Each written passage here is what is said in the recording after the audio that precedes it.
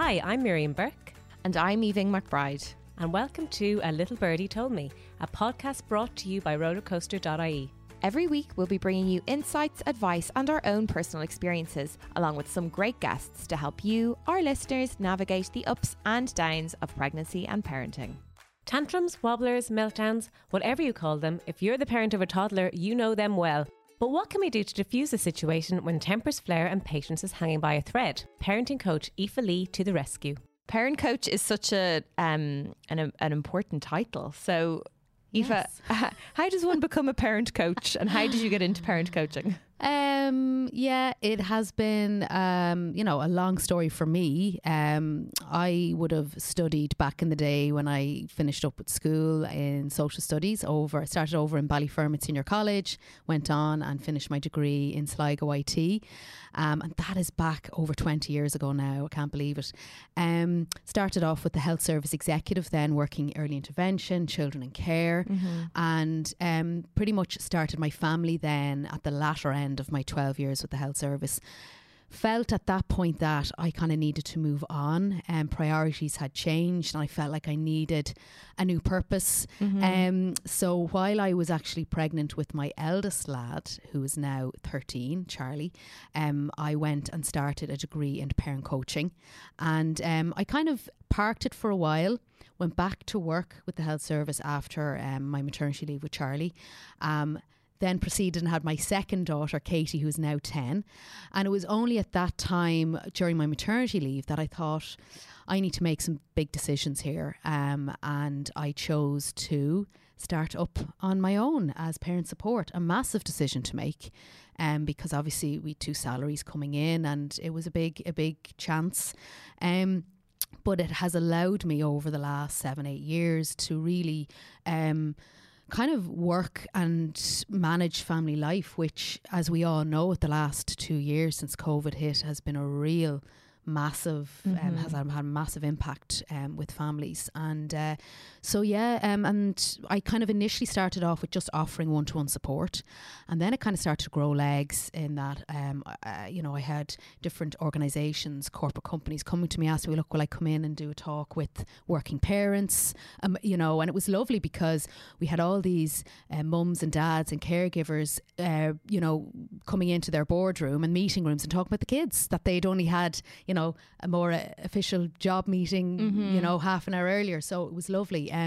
So I have proceeded to go down that route. And then being a mum myself, I've mentioned, I have 3 kids. Charlie is 13, Katie's 10 and Jamie is 4.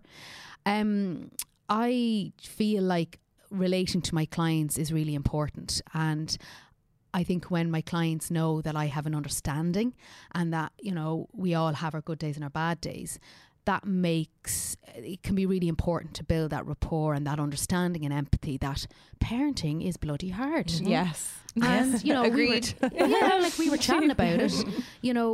Even if there's listeners here kind of in the throes of the toddler years, and maybe they've got the older kids like myself, we all, regardless of what's going on, while you might be saying goodbye to one stage of development, you're subsequently going to move on to the next. But it's, I think, really important that, we don't try and think, oh my God, what's it going to be like in 5 years' time? Yeah. It's just taking it stage by stage, and that there is lots of support out there. I feel so grateful that I've been able to share that support for hundreds of families over the years. So yeah.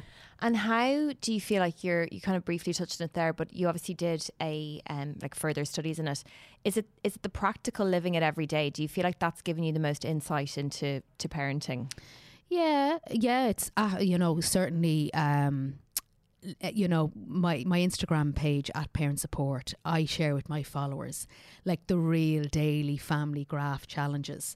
When you've got the theory side of it, people want to know where I'm getting my kind of information from or what's behind it. And I think what's key is when I work with families and parents, or when I am maybe doing a piece on the radio or writing an article, it's important to give some insight into the whys, because when we try and resolve it there and then, it's important to look at the reasoning of where our kids are at and what might be happening. So yes, the practical theory side is important, but the real life, you know what, this is what I find is helpful.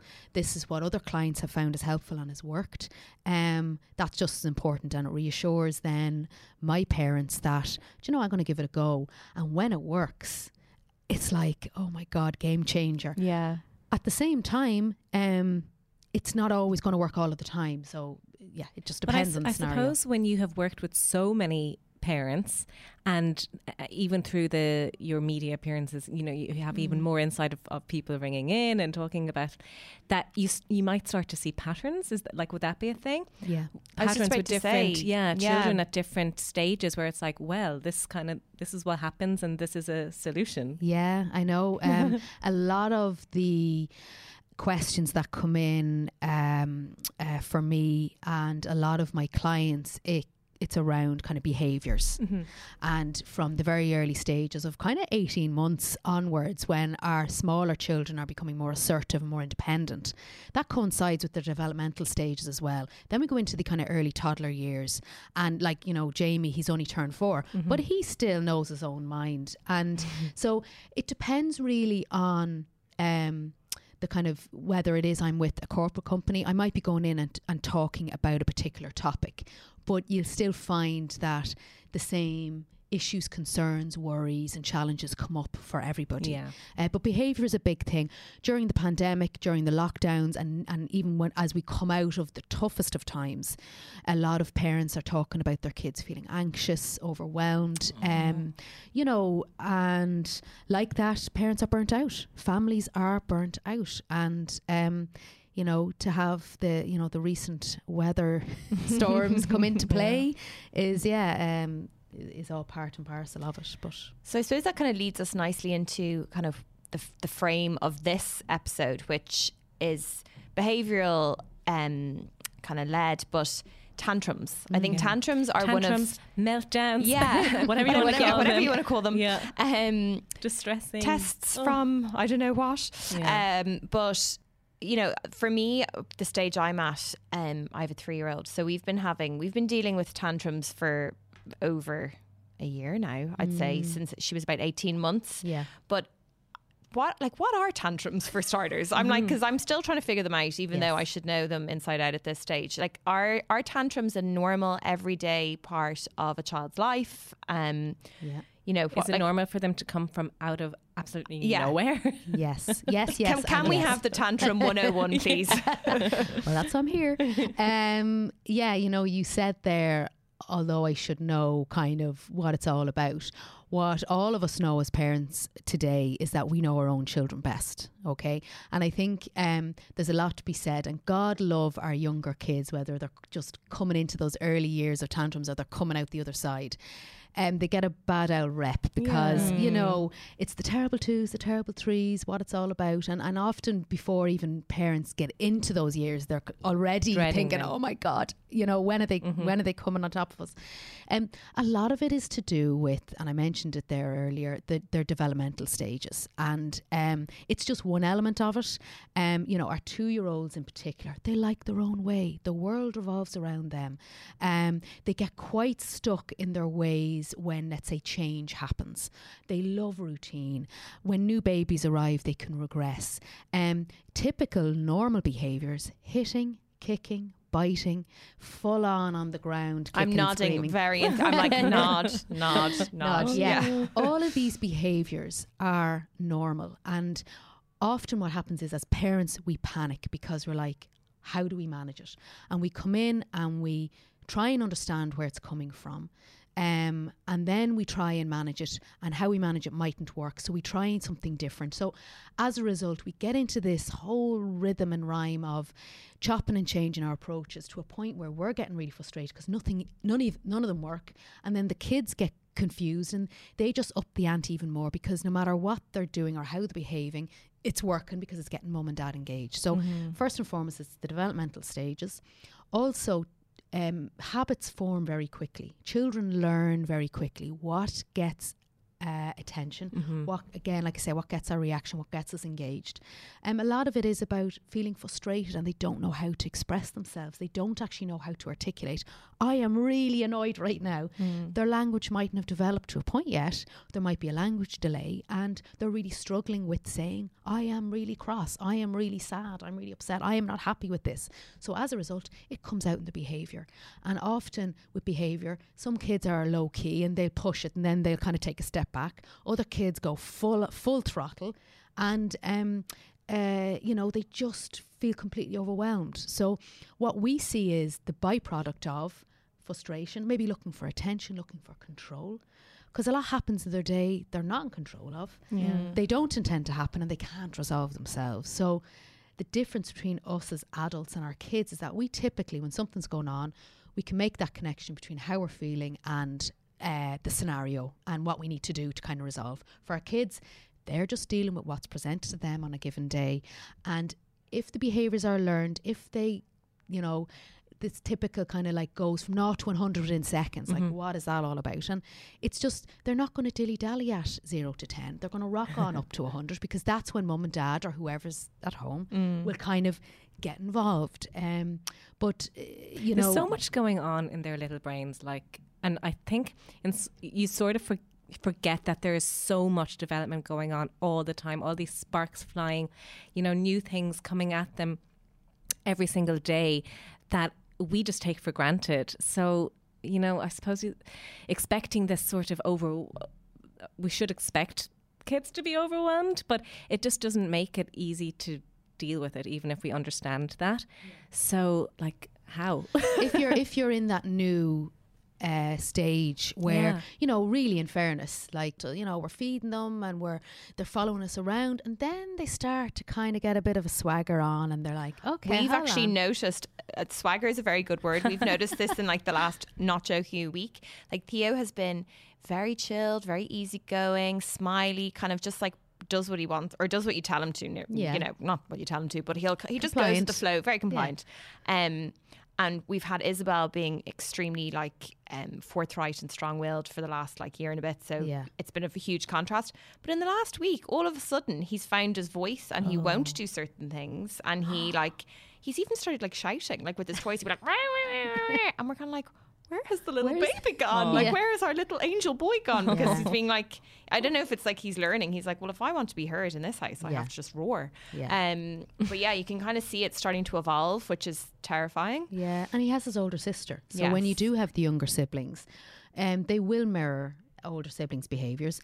But something that is really important to note is that all of our children, while, I think we all know them best, they all have different personalities and temperaments.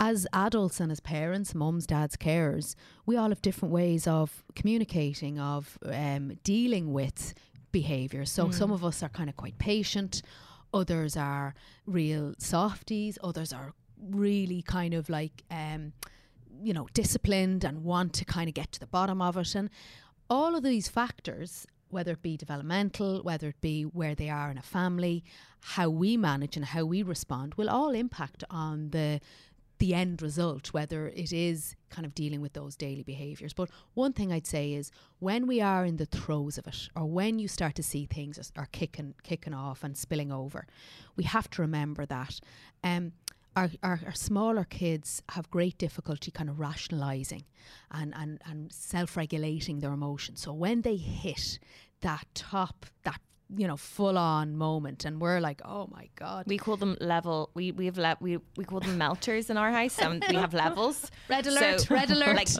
Level 10 is what you would think. There's max 10 is. levels. There's 10, and then sometimes it even goes to 11. And when it's 11, sometimes myself, and my husband will just text each other level 10 or level 11 melter, and then it's bad. Yeah, and then that's where we will panic essentially and might go in with all guns blazing and we kind of want to firefight it and make it stop, whereas we really have to put the kind of the calm head on, which I know as a mom, that's really difficult. That can be really difficult. But when a tantrum is that extreme, your natural reaction is to be as reflect. Yeah, it's to reflect. It's to be as extreme. Like, it's really hard just to be center yourself and not like roar at them. I feel like there's That's a the natural spectrum. reaction. Yeah, like I go from, and like when you're saying there's the calm parent, there's this parent, like I feel like I am all of those parents, because I will start off the situation, and like I've obviously been reading about this as well, and trying to, you know, be very like level-headed and calm, and even this sounds terrible. I actually saw, I don't know who sent it to me, or maybe it popped up on something. I actually saw this video of this dog that was like a stray dog, right? This sounds insane. And it was being rescued, and the dog was like feral and really scared and like shivering and cowering in fear and whatever. And like the person rescuing it was like coaxing it out of its like delirium by being really kind and like softly. And sometimes when Isabel's having her level 11s, I'm like, okay, just be really calm, offer support, be like that person saving the stray dog, you know, whatever. And like tentatively, you know, reassure her, and then hopefully she trusts me enough to know that we're in it together, whatever. So that's how I start off. But like inevitably, and her tantrums can last, I'm not joking you, they can go on for 40 minutes. Yeah. Oh. When we're probably at like minute 37, I then, unfortunately, I'll lose the head. Yeah. Because I'm just like, give over. You know what I mean? I'm just like, come on, like stop it. Yeah. And I can see it happening. And then after it happens, I feel horrendous because I've roared at her. And I can see her little face. Like, she's just like, what the hell is going on here? And it's just the most it's a horrendous feeling for everyone involved. Yeah. But you literally, there's so many other factors at play. You're sleep deprived. You have another child to look after. You're working full time. You know, there's just so many things there. They sound like excuses, but I do think they're actually really valid, They're not because excuses, they're all part of the situation. This is the like reality. it's your life as Yeah. well. That's the thing. You know, your child is obviously the most important thing, and it's their life that, you know, matters so much, but so does yours. And you know, having those reactions is natural, right? Like, yeah. And Absolutely. I have a temper myself, I'll be honest. Like, my husband's always like, she got it from you. And I'm like, no, she didn't. She got it from you. I'm like, she's very stubborn, like you. But yeah, I feel like, and like, unfortunately, what you're saying about mirroring, sometimes I'm like, oh God, is she mirroring my behaviour because I've roared at her and now she thinks that's the way to resolve things? Thing is, right, we give ourselves such a tough time. And if we've had a bad day and the kids are sleeping soundly, you know, we look at them thinking, oh, was it that bad? But you know, we have to take into account there's lots of factors, there's lots of layers to what's going on in our day, whether you have got other siblings at home, whether you've got demands in work, and, you know, you're just trying to keep the show on the road. And all of those factors play a big part. One thing is, though, when we are in the throes of it, we're all human at the end of the day, and we will sometimes let it roar, and we will engage, and we will kind of feed into it. And it's really taking a step back. And if you are at that point, you're like, something actually has to change here, because what I'm currently doing is not working, and we need to take a step back and look at, right, what do we need to do now? And often it's kind of the triggers. Looking at the triggers. Are they tired? Are they hungry? Have they not seen you all day? Let's say if you are working, you know, has there been a sick grandparent in hospital and you've been in and out a lot? Has there been a bereavement, a house move? Like, they're big things that impact us. So when children experience change, or like, that's just the everyday stuff, they're not getting their own way, because remember, they want to get their own way a lot of the time. They're looking for that control.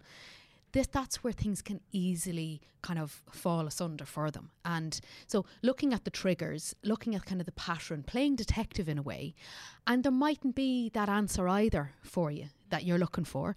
So it's then looking at, okay, how do we manage it the next time? And that's where you go into, you know, fixing or changing up kind of how you want things to go. I think families find it a real struggle when something doesn't work. It's that panic of, oh my God, is this normal? And for the most part, it is. You know, what we really see. What are like what do we do? This isn't a private consultation, I swear. What are your red flags? Like, do you ever like go into a situation with families and you see certain red flags that you're like, okay, this isn't actually just something that you can manage with different techniques? Yeah, like, I suppose that can Well, be like red flags can be for the parents too. yeah. You know, when I, let's say, talk to parents and work with parents, we do look at all the other aspects of the child's life and, you know, how are they presenting in creche, in preschool, in school, how they are with their peers, how are they socialising, you know, looking at kind of where they are developmentally. So, you know, obviously in those early years, sometimes we can jump to, God, maybe it is something else. And I think over time, and I suppose I'm not in a position necessarily to be assessing that area of it, but I can often steer parents in another direction.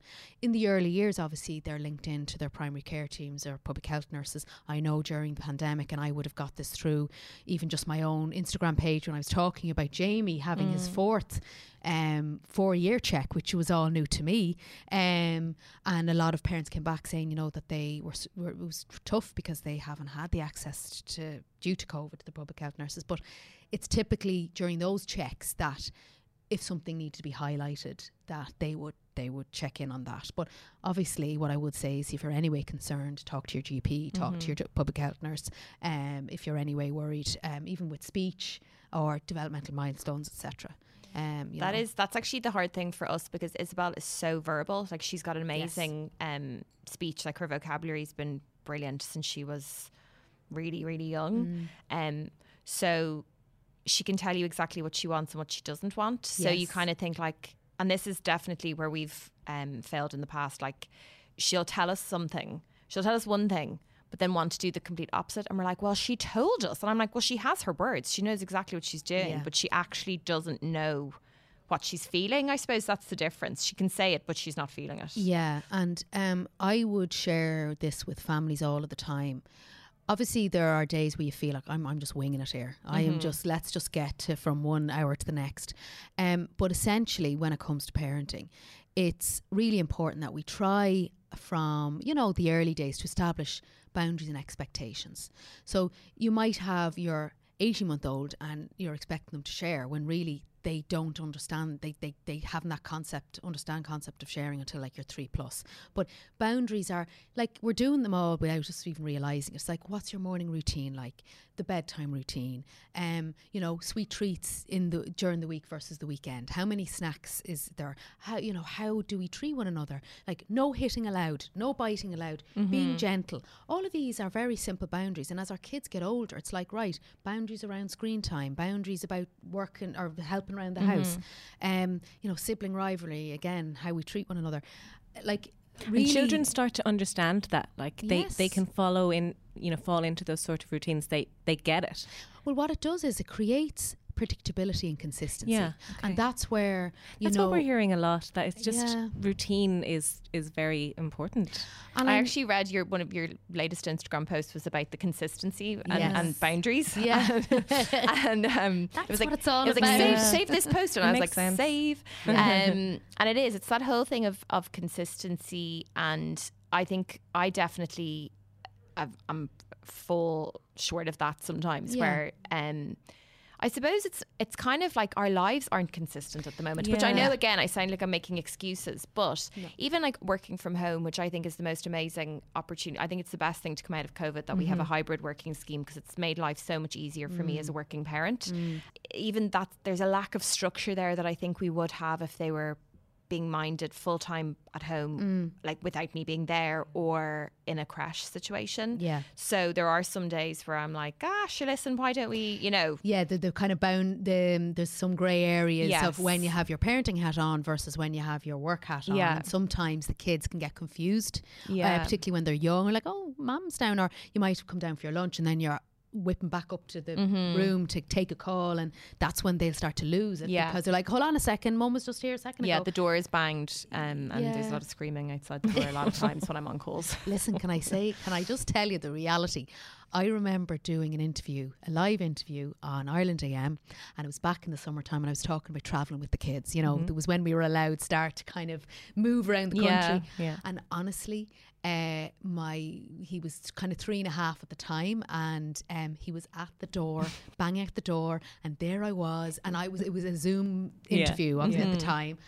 And I remember afterwards going, oh my God, I nearly died. And there I was, all pro face on. Yeah. And my husband said, but you know, because he had kind of left the vicinity, he was still in the house, but he didn't realise what was going on, of course. And it was only afterwards then, oh my God, I said, I'm sure you can hear it. I looked back and I could hear him. And like my husband says, no one else would have heard. I was like, okay, I am living the balancing work home life. Yeah. But I suppose, you know, going back to the behaviours and the expectations, the boundaries and routine, and people can kind of go, here we go, this routine word is bandied about a lot, but really and truly, like kids love to know a plan.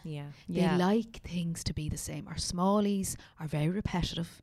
They like things to be kind of in order, and while they're never going to ask us, right, what's the plan for the morning routine, they cope a lot better. So if we're chopping and changing, and it can be confusing, and then they kind of don't really know where they stand, so therefore they're just going to chance their arm and push it somewhat. It's the same with if we've decided, okay, no more treats during the week. Let's say we're coming up to the Christmas holidays and we really want to kind of put the foot down, or if there is, it's only at a certain time of the day, and then we start bringing in sweet treats here, there, or maybe additional snacks. Then their expectation is, okay, this is what's happening now. So it all comes back to, and I know families will always say, but how do we deal with this situation? It all comes back to, if we know what our routines are, what the expectations are, what the boundaries are, they're the foundation of how we run our household and our family life, and not to underestimate it, but also to be mindful of the expectations we have in ourselves, that we cannot be everything to everybody all the time, and we will all have our tough days, but ultimately it does come back to setting boundaries. And I've a lovely positive parenting e-learning course. I talk about consistency and predictability. I talk about creating boundaries for the kids, and it's something that you can access on my website, parentsupport.ie. But you know, we underestimate though how important boundaries can be, and they stand until our kids are literally leaving the house. and you know, flying the nest. It does make a lot of sense when you think about it. I think just the difficulty, especially with COVID, is that you there's so, and you know, like my son is in creche, but he's out all the time because of sickness in the creche and because of the storms and everything like that. So keeping up that consistency, you know, it's so hard. But I suppose maybe just trying to do it when you can, and then also giving yourself a little bit of leeway as well, not to get stressed out if it's not perfect, if it's not running smoothly. I mean, I think every family in the country have experienced the relentless sickness, and it's actually a blog I've just recently published on kind of how we can make our kids feel more comfortable when sick. Quite conscious that every parent again knows their own and what the kids like, but that's where, if you've had a period of sickness, you will have automatically come out of different routines. And I think really, even as you know, you come into different holidays and different time off, create routines loosely. You know, even if it is, okay, you know, keep the bedtimes as easy going, but as kind of the same as possible. Have your 3 main meals a day. Try and get out for the fresh air. It's okay to have that bit of screen time, but it's just, you know, we don't have to be regimental.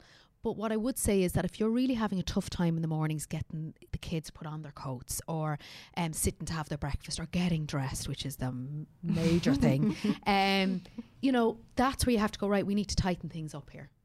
And even when we talk about routines, one thing and one tip I always share to parents is, if you're getting the kids dressed in the morning, get them dressed the minute they're up out of the bed, like they're literally rubbing their eyes. Quick little wash, get dressed, because getting down and getting into brekkie and then they're getting distracted with toys. Children struggle with transition. It's the same with getting coats on, moving out of the house into the car, moving from the playground to get going. They just don't like it. So it's trying to... I've noticed that so much more recently with Fionn. He's, you know, just going through these stages every single week. And the latest one is hating putting his coat on and keeping a hat on, and don't go near him with gloves. I don't know any child that wears gloves, to be honest. Well, neither of mine do. What do you do? Like, their hands are so cold at the end. The thing is, we can't like make it. Otherwise we'll drive ourselves bananas by constantly put them on, take them off. You know, there's no kind of straightforward answer, but one nice little tip I always share with my families, and I throw it in, a little nugget, is using when then. It's like, when you put your coat on, then we go outside. When you tidy your toys up, then we put the TV on. When then is a great way of actually giving our children an option, but subsequently the end result is kind of what you want. Or even just breaking things down in directions into steps, rather than, right, can you tidy up there please? What does that mean? Can you put all your blocks in the box? Let's put all your tea set back in the container. And again, children kind of can comprehend when we break things down into little That's steps. a great tip. But that is so an amazing simple. tip. But I think the way I've been doing it is it's nearly too reward based. Is that bad? So are you bribing your child to do things? It's rewards, it's not bribes. Yeah, it's basically like, if you do this, you will get this. You see, this is where sometimes we can get caught up in a kind of power struggle. And, you know, because ultimately we were like, well, we need to tell our kids to do these things and they need to do them. And that's just not the reality of life. So it's trying to make things like that, goes back to habitual. It's trying to, again, give positive instruction. So tell them what you want them to do rather than what you don't want them to do. Or like if we ask our children to do something and they know that there is an incentive at the end of it, it kind of undermines what you're really the message you're trying to give. And it's like, you know what, we are in charge, and mum and dad or whoever, caregivers or guardians at home, it's you kind of lose a sense of empowerment there. So it's like, well, what is the answer then? How do we get our kids to do things?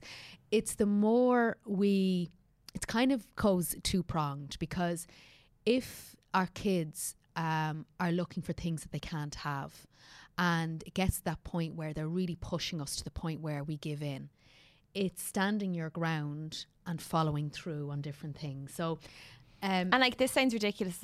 Is it okay for them to get really, really, really upset if you don't let them do certain things or don't give them certain things? Like, I'm not a total pushover, but you know, that pester power is so, sometimes it's incessant. And just for your own mental health, after a certain period, you just have to, like, well, I just give in because I can't deal with it anymore. So that you and probably most of the nation get to that point where it's like, mommy, mommy, mommy, mommy, and you're like, oh my God. When it gets to that point, it comes back to, well, are we having dinner? Are they really mad for this packet of crackers in the press? You're like, no, no, no. They're like, please, please, please. And then they up the ante. Then it goes from 0 to 100. It comes down to, right, well, I want them to eat their dinner, so no. Right? So it's like... but then, sorry to interrupt, but then what if you say no and then you get to dinner and then they won't eat the dinner? Then you leave... This is something I did a piece on Ireland the weekend, with fussy eating, is you leave them to it. And even if they're starving, then going to bed. Well, you know what? It's not a case of a nice little tip that I include in this, particularly with meal times, is that present the food, right? Don't get caught up on clean plates. Present the food, but also offer out other little portions of bits that they eat. Pieces of fruit. Chopped veg. I mean, there'll be people listen to this now going, well, my child doesn't eat chopped veg. Mini cracker, mini breadsticks, whatever. What you want to try and encourage is a positive experience at the dinner table. Yeah. And not get too caught up on every little scrap needs to be eaten. The more attention, it's the same with tantrums, the more we feed in, the more attention and more airtime we're given this scenario. So it's like, that's okay.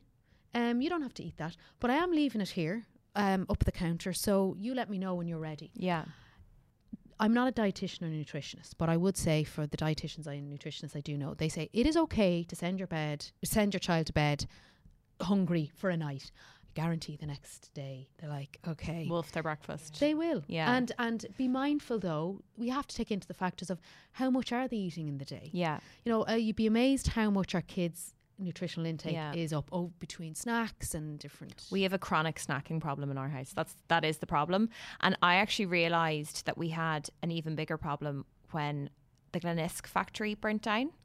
And I realised how reliant I was on Glenisc sugar-free, fromage-free. Yeah. And I was like, oh my God, this is basically her primary source of nutrition. And now it's gone. And I was like in the supermarket trying to find a yogurt that was similar. On the and black they don't market. exist. Oh no. And like every other yogurt has sugar in it. Yeah. And I was like, Yeah. this is a problem. What are we going to do? What are we going to do? And I was like to my husband, I was like, we really have to reassess this, because it was inevitably, we would do that where we'd offer the food, but I'd also offer the yogurt with the food, because Yeah. I'd be like, okay, yeah, sure, have your yogi and have, you know, whatever else we're eating. And it was kind of nearly that thing of to like entice her into, this is a lovely meal and we're all Yes. going to just eat our meals and it's no big deal. And if you want to eat your yogurt first, fine, but you're Yeah. also going to eat the other bits. Yeah. And then when the yogurt was gone, I was like, Oh no. oh no, Red alert. what are we going to do? Level 11. I was like, rebuild the level factory. 10. So yeah, Yeah, that's but the thing is, right, how you describe that, there was that sense of fear, as in, oh my God, what are we going to do? Like, you know, we kind of, that's where the kind of panic can set in, and we try and work with our kids. And yeah, obviously we want our kids to be happy and we want them to have things that they enjoy, but things do shift and change. And you know what? As much as our kids can get into repetitive modes and they get into habits, or they're hell bent on certain foods, you know, by reintroducing other foods or other ways of dealing with things, yes, you will face resistance. So I would say that first day where there was no that yogurt, it's like, oh my God. But like, that is not going to be forever. It's we're afraid to make changes because we're concerned as to, well, we know what we're going to face up to. So it's okay for our children to react, because it's teaching them that, you know, they do have to vent, they do have to have space. So when you are in the throes of a child that is really unraveling, first point of action is stay calm. Again, I know that's really hard, but acknowledge and validate. I know how much you love your yogurts, but there's none in the shops right now. I know how frustrated you are. So what you're doing is, and I know there's probably parents going, oh, I'd love to be that calm. And when we're in the throes of it, you're really having to take a breath and acknowledge it. And what you're doing there is you're validating their frustration. But kind of provide the space then. The calmer and firmer we are, the more manageable the situation is. If we're getting into the ins and outs of the Glenisc factory burning down and and how much, and we know how much you love, and this is where, remember, lids are flipping. There's no rationalising. There's no logic. The red mist has descended, you know, and there's no explaining. That's why the amount of energy, emotion and attention we pay to when they're in full throttle, we're going nowhere fast. So that's why it's really up to us to take a step back, as difficult as it is, and I have been that soldier. We need to provide space. If you're with your other half and you're in the thick of a full-on argument now and you're really going hell for it, you know, and one really wants to get the bottom of it and the other's like, give me my space. You know, I'm not ready to actually discuss this because you're after saying X, Y, Z. Frantically nodding head here. Yeah. It's the same for our kids. If we're trying to get into the ins and outs and how are you feeling, what's wrong, and why did you do that? And they're not going to have the answer. You don't want to be in an argument. But that's where it's, because it sometimes can be physical, because it can be, the decibels are, literally ready to raise the roof. We think we need to resolve and manage this right now. Sometimes it takes taking a step back. Yeah. So this kind of brings me on to my next kind of question. Are timeouts a good way to manage a situation or to diffuse a situation? My answer to that would be no. Okay. I don't believe in naughty step timeout. I'm like, that's another thing I'm doing wrong. No, can I just say to you, right? And this is, I'm very open about this, that I believe trying to remove our children in a state of upset out of a scenario and insist that they go to timeout or naughty step, you're then dealing with a whole other scenario or a fight on your hands as to getting them to get their bums from A to B. That's why, because often when parents say, well, actually, we try it doesn't really work, because now some parents might be saying, well, actually it works for us. If it works for you, fair play. Oh no, do it what you're doesn't. doing. Yeah. But what I was like, that's another thing. Like, we've tried it. People are saying to do it. It's working for their kids. Yeah, and you know what? If it works for them, brilliant. But what I would say is that 9 times out of 10, let's say they will go, or they will say, will I go now? And then they're up and down like March hens. Is it time? Are we finished? And there you are. Okay, 1 minute for every year, or, you know. Well, we blah, just blah, say blah. like, come out when you're ready to stop crying and apologise. Like, when you're ready to say sorry, you can come out. Okay. So, do you know what and then she comes out and she has her little saying that she goes, sorry, no. And then we're like, right, back it again. Yeah. Like, it's ridiculous. So we get caught up in the human thing of apologising. And for our smaller kids, sorry, schmarry. Like, okay, I don't mean to be flippant about that, but we're so caught up in say sorry. You know, it's over their heads. Yeah, like, what does it actually mean? Yeah. So really, yes, we can teach kindness and we can teach being gentle through our everyday interactions, okay?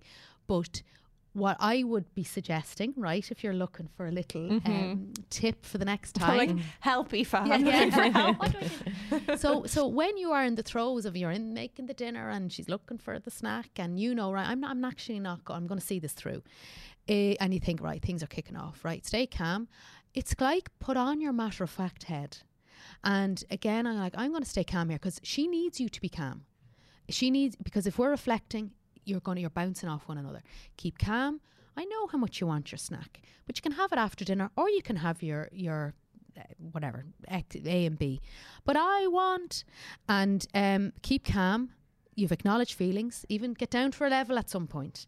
And then she pursues the unraveling. Leave her be. I hear you, I know you're upset. And then I want you to kind of remove yourself and focus on the dinner. Provide the space. After about 60 seconds, go back in. She's in the throes of it. I can see you're upset. When you're ready, you let me know though, and I can help you. We can talk about it. And again, if our children are, like Miriam, as young as your little fella, it's again tone and body language. I was actually going to ask that. Like, is there any way you can kind of prevent? Miriam's basically like, I'm listening to Evening every week, and I'm trying to think to myself, how do I not do that? But he, like, Fiona started hitting, but thinking it's hilarious, and then I do my serious face. I was like, no, can't do that. But then he also thinks that's funny. Yeah. So, you know, and I can see him, like, he's must be going through some sort of developmental milestone or a leap or something, because he's just sort of progressing really rapidly, and I'm like, oh my God, he's like growing up so much. Soon he's going to be way more assertive. Like at the moment, he doesn't like being put in his high chair for like going back to meal times, which is I'm starting to find more difficult because he's not eating what I want him to eat, and he knows the difference between like proper food and snack food. Yes, I know, they're so clever. Like, we were just like, how the hell does he clever children. Like Eddie and I, my husband Eddie and I will go into the sitting room with a cup of tea and like a chocolate bar and try and be sneaky about it, and Fionn knows what we have. And like, I was always never going to give him any sweet things, no sugar at all. And of course, we're giving little corners of our chocolate bars. Can I just tell you, you will no longer ever be able to get away with the rattling paper. And I will even say that for my 13-year-old, any kind of a crackle, and they're like, what have you got? Do you know, it's so sad. Like, I used to, back in the day, pre-kids, I'd love to just like sit down with a cup of tea, watch my programs and like have a few snacks, whatever, and that's completely gone from my life Paw now. Patrol. But no, but as in, like, I just don't have, like, I don't sit and snack and watch TV anymore. And which is probably better for me in the long run. But anyway, we sometimes will just, like, my husband and I, sorry John, telling all the secrets here, we'll stand at the fridge and like literally like wolf something into ourselves and like have the fridge door open because that's the shield, and then as soon as we've swallowed whatever we've like just eaten, we'll then like walk away, and it's pathetic. Do you know what? I have to say, I do know what you mean, and that's why I live for my evenings. Because that's where, now my kids are a bit older now and they do stay up a bit longer, but certainly with my 4-year-old, I'm like, I need to have him in bed by 8 o'clock because I want part of that evening. I think that's really important though. Whether you're, dipping into the box of roses or the Kit Kats, it's really important that you have a little bit of time. And I'm not saying that flippantly either, going, fill your cup up. But if we are burnt out, overwhelmed, if we are kind of burning the candle at both ends, we're no good to ourselves, we're no good to the kids. And I think that's where a lot of people have found themselves in that scenario during lockdowns and during COVID. And, people are more easily triggered. So it's just knowing. So I know for me, I really don't get a minute during the day. If I sit down, there's one of the 3 children up at me asking me something. And sometimes I say, can you give me a couple of minutes? So sometimes we go in and we're like, right, we've met all their needs. They're fed, they're watered, they've got, changed or whatever it is. And there'll be always something else. Yeah. But it's just sometimes stages and phases our kids go through. And then like that, it's part of every day. So it's just as important then to kind of go, well, you know what? Do I want to go meet my friend? Do we need as a couple to go out for dinner? Is it that we need to go and do something for ourselves? But I think the thing is now that I'm honestly really starting to see since we've been talking to experts. I did not realise this myself. I've just been, I think I'm realising that consistency and routine are the fundamentals that you really have to really adopt when you're parenting, and you have to commit. Yeah, and committing to it. And even we had we've done a podcast on sleep training, or not sleep training, the opposite, on sleeping and lack of sleep and why kids aren't sleeping. And for me, it's definitely everything feeds into the other. So, we don't have a good routine around eating during the day, then that feeds into bad routine about sleeping. Like we used to have a really good sleep routine, but when you're talking about changes, like we had a period of a lot of change, like moving, new baby, and that just completely set Isabel off, shall we say. So she stopped sleeping through the night and could climb out of her cot and just was like, this is great crack, I'm not doing this anymore. So everything does kind of feed into the other. So what would you tackle first if somebody is kind of going like, okay, I really need to just implement a bit more routine into my life? Do you just try and start everything slowly but surely? Do you go in all guns blazing? Like, how's the best way to implement routine? Like, I think it's currently looking at how it is right now. What seem to be the biggest bone of contention? What are the main issues? Is it some families it's like, do you know what, we're ticking along nicely at morning, but bedtime's a nightmare. Look at what is working and then what is most challenging. And sometimes it can be little tweaks. It's not this massive big change and this massive big kind of like, oh my God, we're going to have to turn our lives around.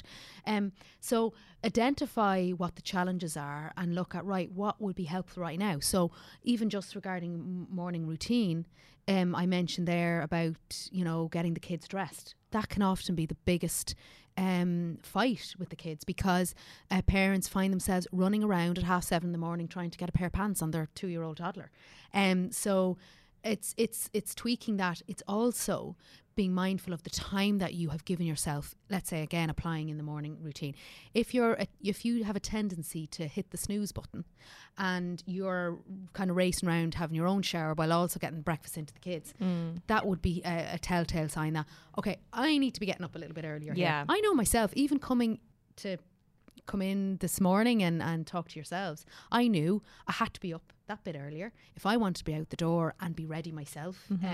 Because in fairness, it's been a while since we all had to sit at a desk in person. And that's our responsibility, bottom line. And the kids aren't going to again say, how are we gonna manage this?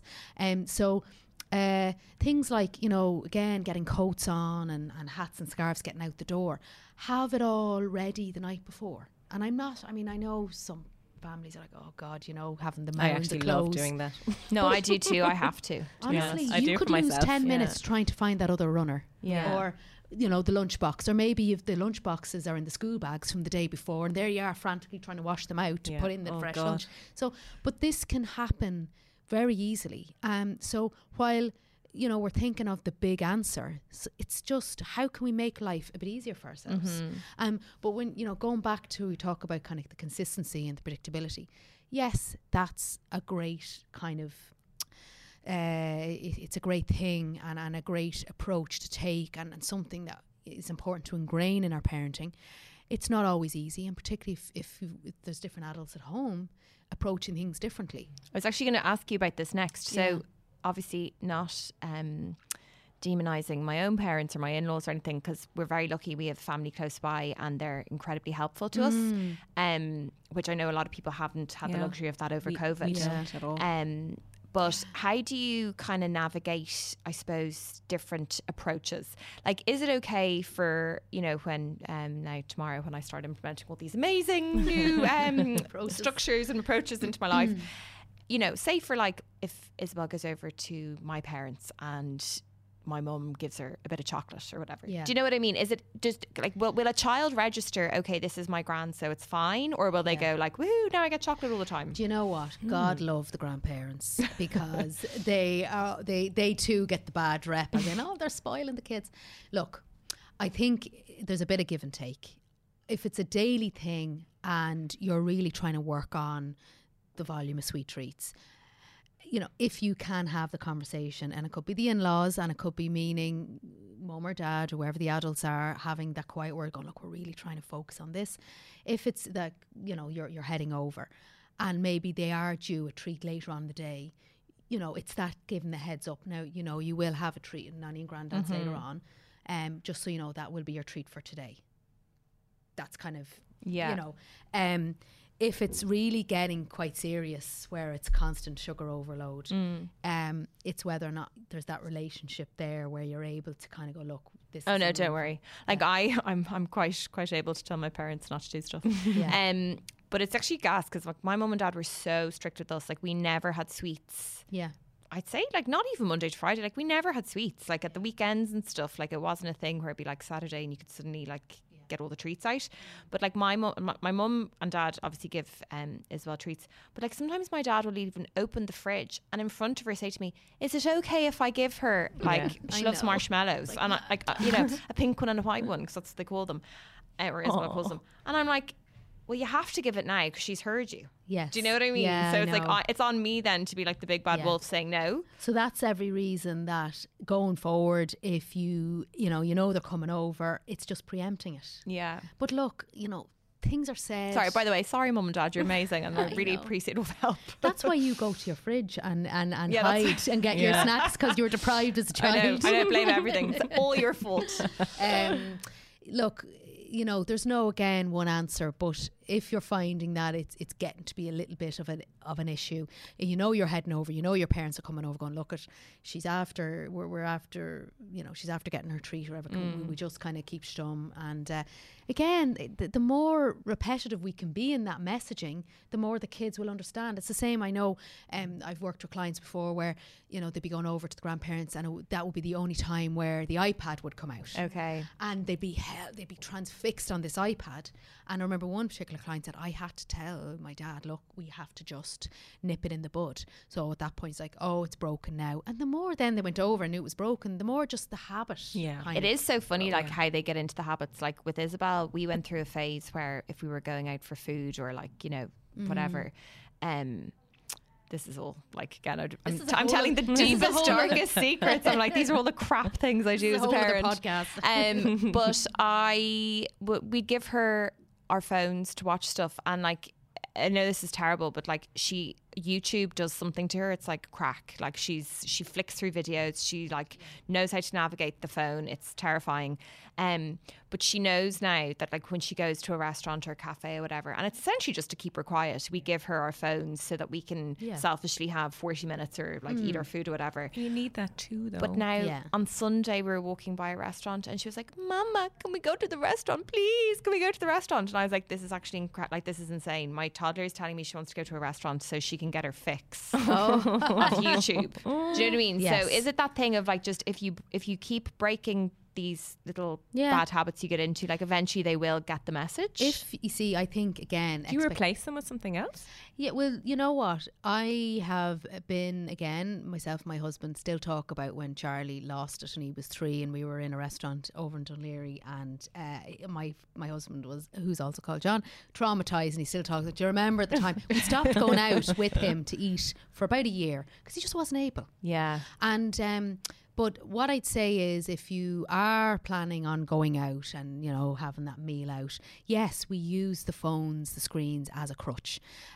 If you really want to break the habit, you just don't bring it out and you bring other distractions. Okay. But again, think of it like, manage the expectations that are we in the throes of the toddler years where they're up and down off the table and they're in and out and maybe they're not coping with sitting at the table. Obviously we do need to teach them, and that's why it's just as important to encourage kind of eating at the table at home, because if the kids are used to running around the house, eating on the couch, we can't expect them then to sit at a restaurant and be quiet either. So it's again managing our own expectations. But if you want to encourage the meal times with family, get her to kind of bring the few bits. If the phone isn't there, and let's say you just conveniently leave the phone in the car, it is what it is. But habit can form literally like that. Yeah. It can form so quickly. And then again, back in the day, like, people used to colour. Our little kids used to colour at the dinner table. This is the thing, like I've bought little colouring books that come out for when we're out and about, and then she'll literally do a bit of colouring and then be like, it's like, even the things, she's like, crocodile one. Finished. It's this weird video on YouTube where it's like this man has like created a crocodile figure that, like, it's actually awful. Like, he goes around trying to like eat the pig family, and then there's a Paw Patrol version, and she's obsessed. She loves it. She's like, crocodile one. But we actually left a restaurant once because it was a cafe in Dunleary. I was like, what is it with Dunleary? God, Dunleary. Sorry, I do love Dunleary. I'm from Dunleary. I do too. But yeah, we left because their Wi-Fi wasn't working. Oh God! And like the phone, that's a first. And the phone signal wasn't strong enough because it's down by the seafront, and the phone wouldn't load. Yeah. And we could see it. It was building, and we were like, let's just go. Let's just get out of here. Because actually, it was like, I don't want her to kick off now and ruin everyone else's brunch. You know? Do you know what though? So that you know, that's where her expectation is. The phone will come out, and she associates going for dinner, and the automatic is the phone. And in the long term, it's looking at, right, well, what do we want? Do we want it to be that this is a time for, you know, to sit as a family? And I don't mean to say that with rose tinted glasses, because the reality of we have to kind of understand, taking small kids out for meals in public arenas, you're going to have that kind of you know, those challenges. So, you know, it is one of those things. Well, Aoife, thank you so much for coming in to talk to us today. I've learned a lot. This is like my private session that I'm obviously publicising for all the world to hear. Well, I'm glad to have all of this like information at my disposal for when Miriam, the time you're going to be perfect. I know, you're like just super mom over here. But no, honestly, it's so insightful, and I think it's just really powerful for parents to talk to each other and to admit, you know, when things aren't going wrong or right, and things are maybe going wrong, and to just get that advice and information. So do you want to just tell us again where people can find all your resources? Yeah, so I've a kind of very active Instagram account at Parent Support, and I would post on that daily. But also, and I'd also share any kind of, when I'm on media or sharing when we've got podcast published, etc. And then my website, parentsupport.ie, is full of resources and media appearances and all of that. So yeah, people are welcome to pop on and have a little gander as to all my tips and tricks that I share. Amazing. So thank you, ladies. I'm headed there right now. I'm going there as soon as we finish this. Okay, well, thank you so much, Aoife. Thanks, girls. It's been lovely. Thank you.